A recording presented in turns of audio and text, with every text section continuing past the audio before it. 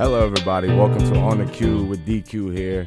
I am your host, Darius Quisenberry, and today I have a very, very special guest with me today. Somebody who I can actually now call a friend, somebody who actually helped me put this thing together. My guy, Bobby C. Welcome, Bobby. Darius, great to see you, and I'm very excited for the podcast. It's awesome to be on with you. Absolutely. Thank you. And I just, honestly, actually, my first question would be, how do you pronounce your last name? Everybody always butchers my last name, and I was looking at your last name. I was like, is it Italian? It is Italian, Okay. yeah. It's by a vowel, so it's Ciafardini if you really feel like inspired by the Italian. Yeah, Ciafardini. But most people say Ciafardini, which is pretty good, but it's been butchered pretty bad. I think maybe worse, maybe Chef Boyardini. But, I was going to say, yeah, but other than mine's that, been bad. So I've got Bobby C is the way to Quisenberry, all type go, of Darius. Bobby C. stuff. Bobby C. I like that. It has a good ring to it, too. It's easy to say. Doesn't offend anybody either. So Exactly. So you're in a leadership position here at the radio station, and a lot of people, when they're in a leadership position, they try to abuse it or kind of exert their power in a way. And I feel like you do kind of the opposite. You help kids be successful. You put kids in the right place and all this and that, obviously with launching different things and venues and stuff like that. So can you kind of explain to people a little bit of what you do here and how you kind of help kids be successful? Wow, that's a great question, and I really appreciate that too, Darius. You know, my mom was a teacher, and, you know, for me, it's an honor to be here and to hopefully inspire student athletes and students like yourself to want to be in this business. I think it's an incredible place to be, an incredible job to do. And for me, you know, my goal is to basically lead you to opportunities.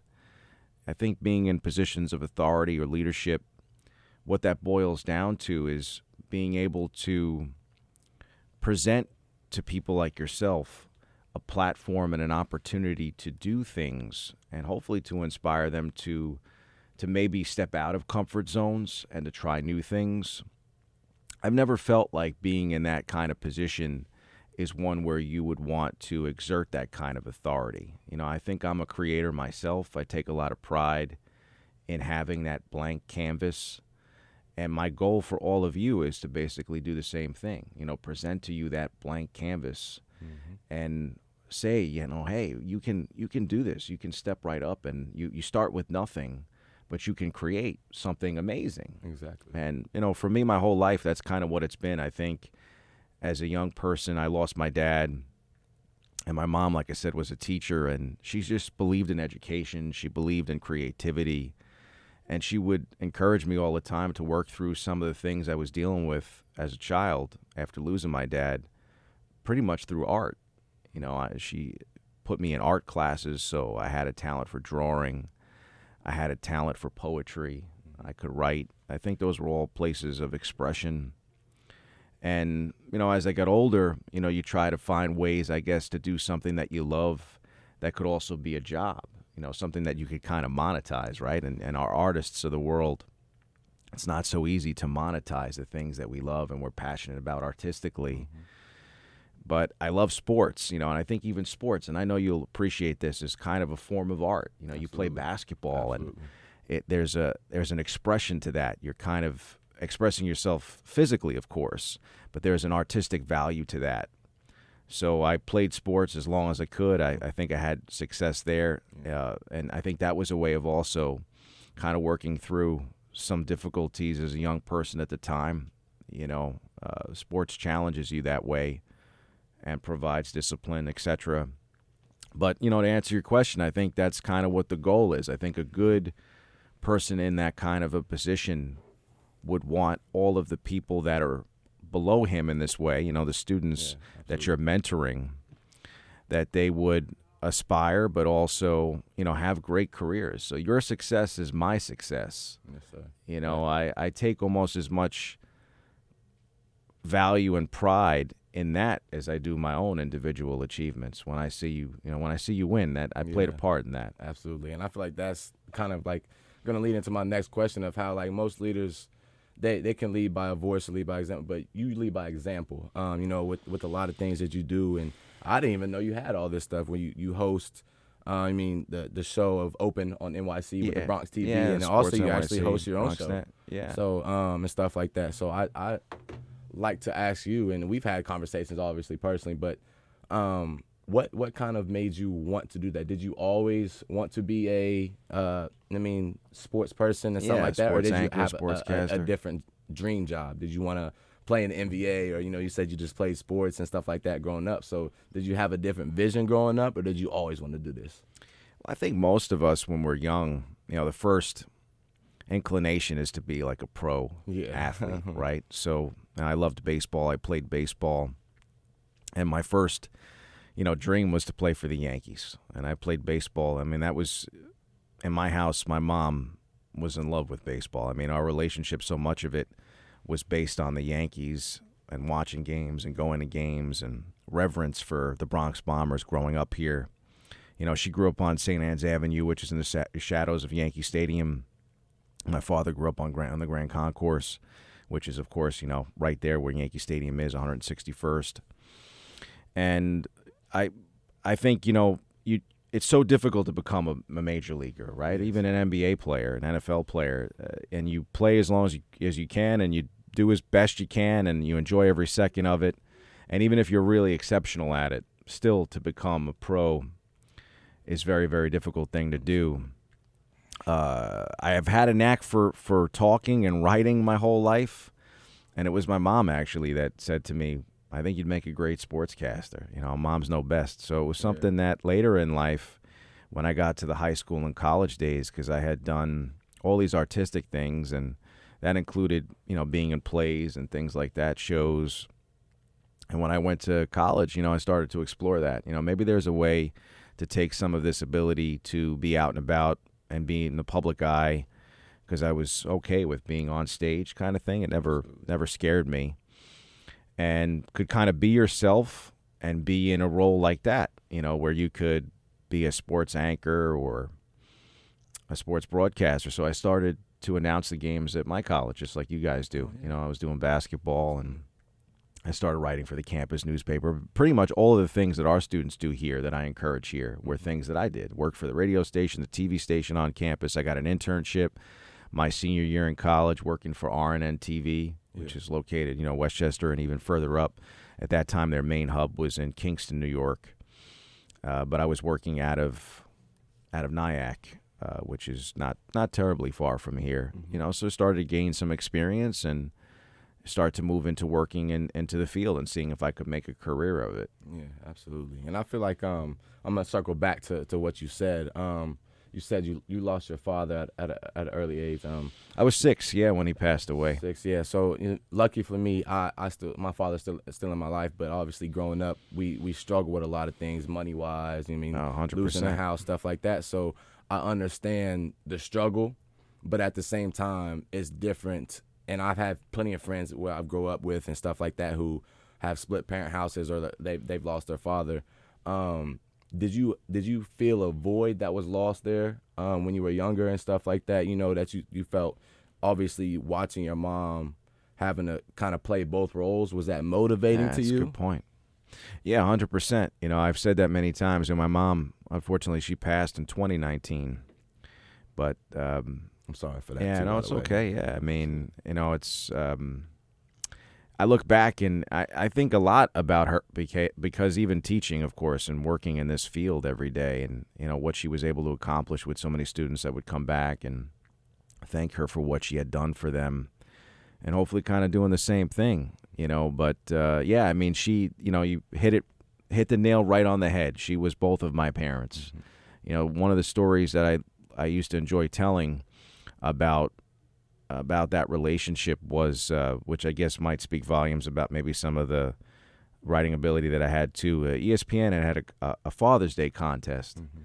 and they wanted you to write in and basically, explain your best story with your dad. Yeah. And a lot of the stories were kind of very much like Field of Dreams-esque, right? Hey Dad, can we have a catch type of thing. Mm-hmm. And I ended up writing a story about my mom, because my mom was my personal catcher, my whole baseball career. For a while I pitched, and, I also was a catcher. She taught me how to play. My mom ran the YMCA here in the Bronx. She was a teacher, but that was her second job. It's funny, my parents did a yeah. YMCA where I was from too. Yeah, so that was, she taught a lot of my friends in the neighborhood how to play sports. And she was an amazing athlete that I think was she was born in 1937. So when she was growing up playing scholastically, there weren't also a lot of girls' teams. So she played on a lot of the boys' teams. And, she dealt with a lot of the things that, we're aware of when it comes to the challenges of being, I think, a female athlete, especially at that time. And we're just really starting to turn the corner there. Absolutely, yeah. But I wrote the story basically about that relationship. And, they wrote back to me, and it was funny. They said it was like arguably the best story they had received. But they weren't going to run with it because it was the only story about a mom on Father's Day. Absolutely. But I explained to them, I'm like, there are other people out here that their fathers are their mothers, if they don't have that. And that was the thing when she was working she worked all around New York City as a teacher and pretty much a guidance counselor or, all of these different roles that she had, after school programs. And she would go into some of the worst neighborhoods in New York City and underprivileged kids, tough socioeconomic situations.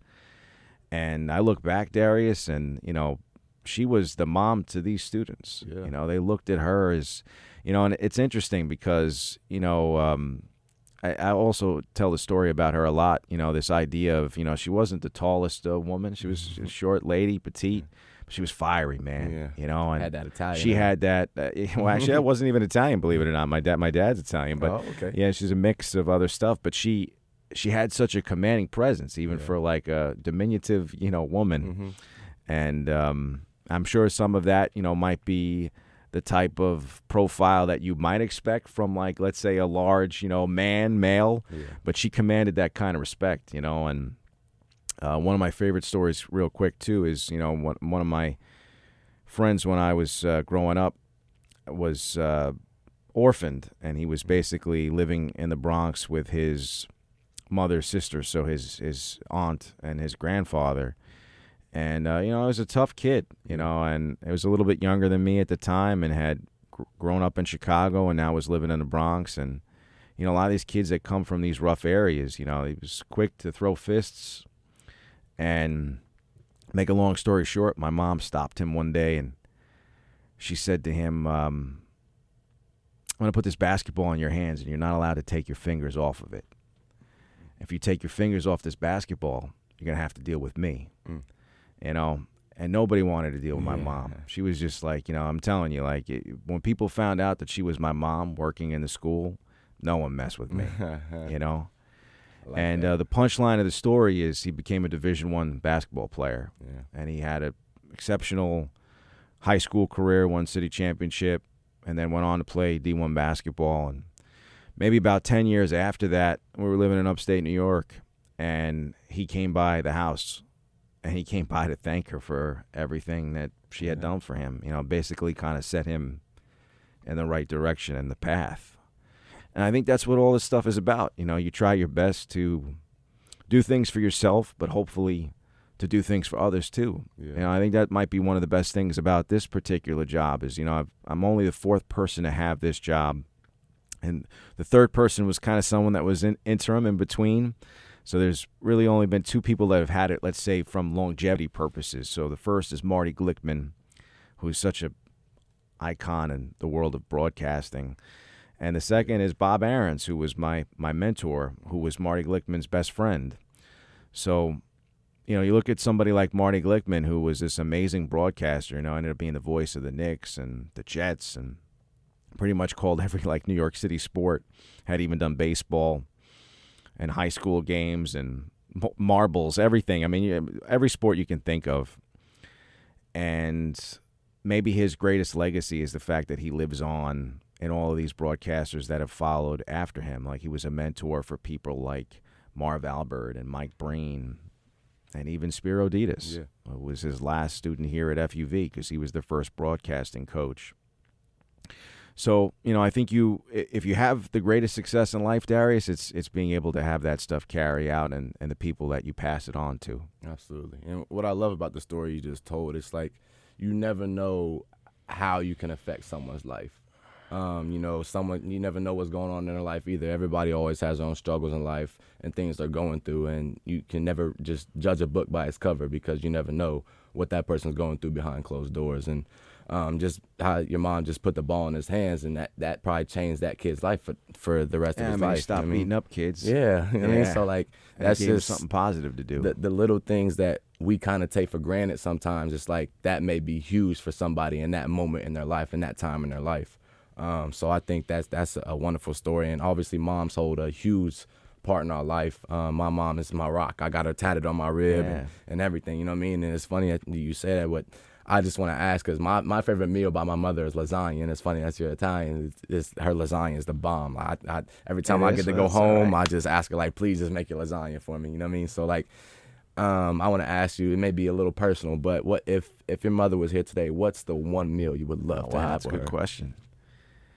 You know, Darius, I'm sure it would be food to some degree, but I think it would just be having conversations. I love that. You know, I don't think it would matter what the food was. I think the thing I miss most about her presence in my life, which would be probably a bit of advice I would give to you, because, you know, it's unfortunate to say, but, you know, at some point, our elders, people that we love, you know, they move on, right? And they're not going to be with us forever. Yeah. And maybe we don't think like that while we're going through that process, but at some point it will come, you know. So I think that's where understanding the value of the time that you have with people while you have it. And for me, you know, she was the same thing, my rock, and someone that I would always call whether I had good news or bad news. Absolutely. And at a certain point, you know, that comes to an end. So breaking bread with somebody that you love, no matter what the meal is, I'm sure the meals are better when it has to do with the love and the connection and the conversation. But you know, I would say she was a pretty good cook. You know, you mentioned the Italian. My mom was not Italian. My dad was 100% Italian. My mom was a mixture of other things, predominantly German, French, and Irish. And my mother spoke both German and French. Wow. And when I was a little kid, she would if she wanted to hide something from me, she would speak in one of those other languages. I don't speak any of that stuff, not even Italian. I'm sorry. I took Spanish in school.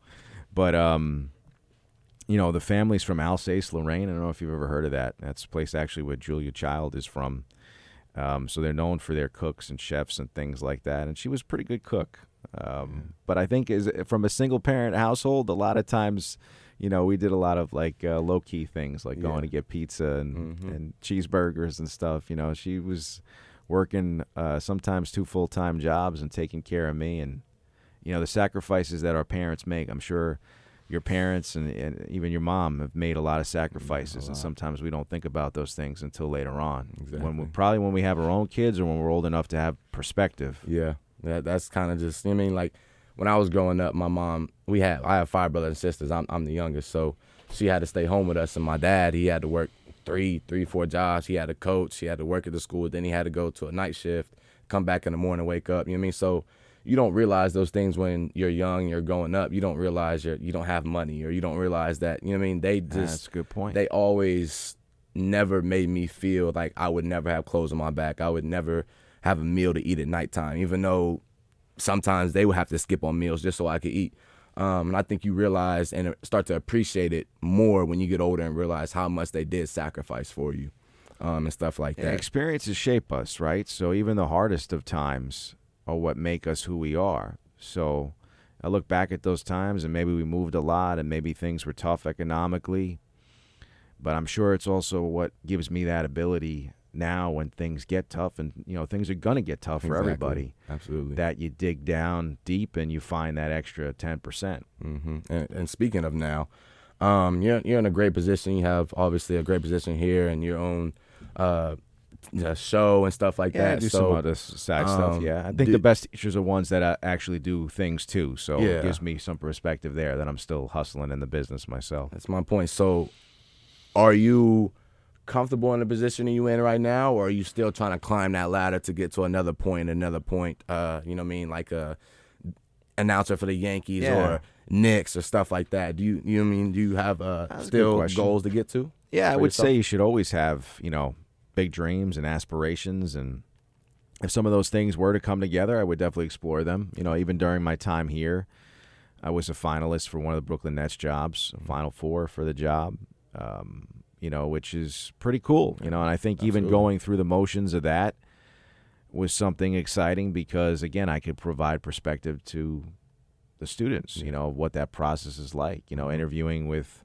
the general manager, interviewing with Yes Network producers, auditioning multiple times, and I don't look at those things, believe it or not, Darius, as failures. I look at them more as, and I've said this to many of my students, it's someone basically telling you that you're talented enough to be in the, industry, in the equation. Yeah, so what the problem is with this is just like playing basketball. I mean, there's only so many roster spots, and there's only so many people that can start.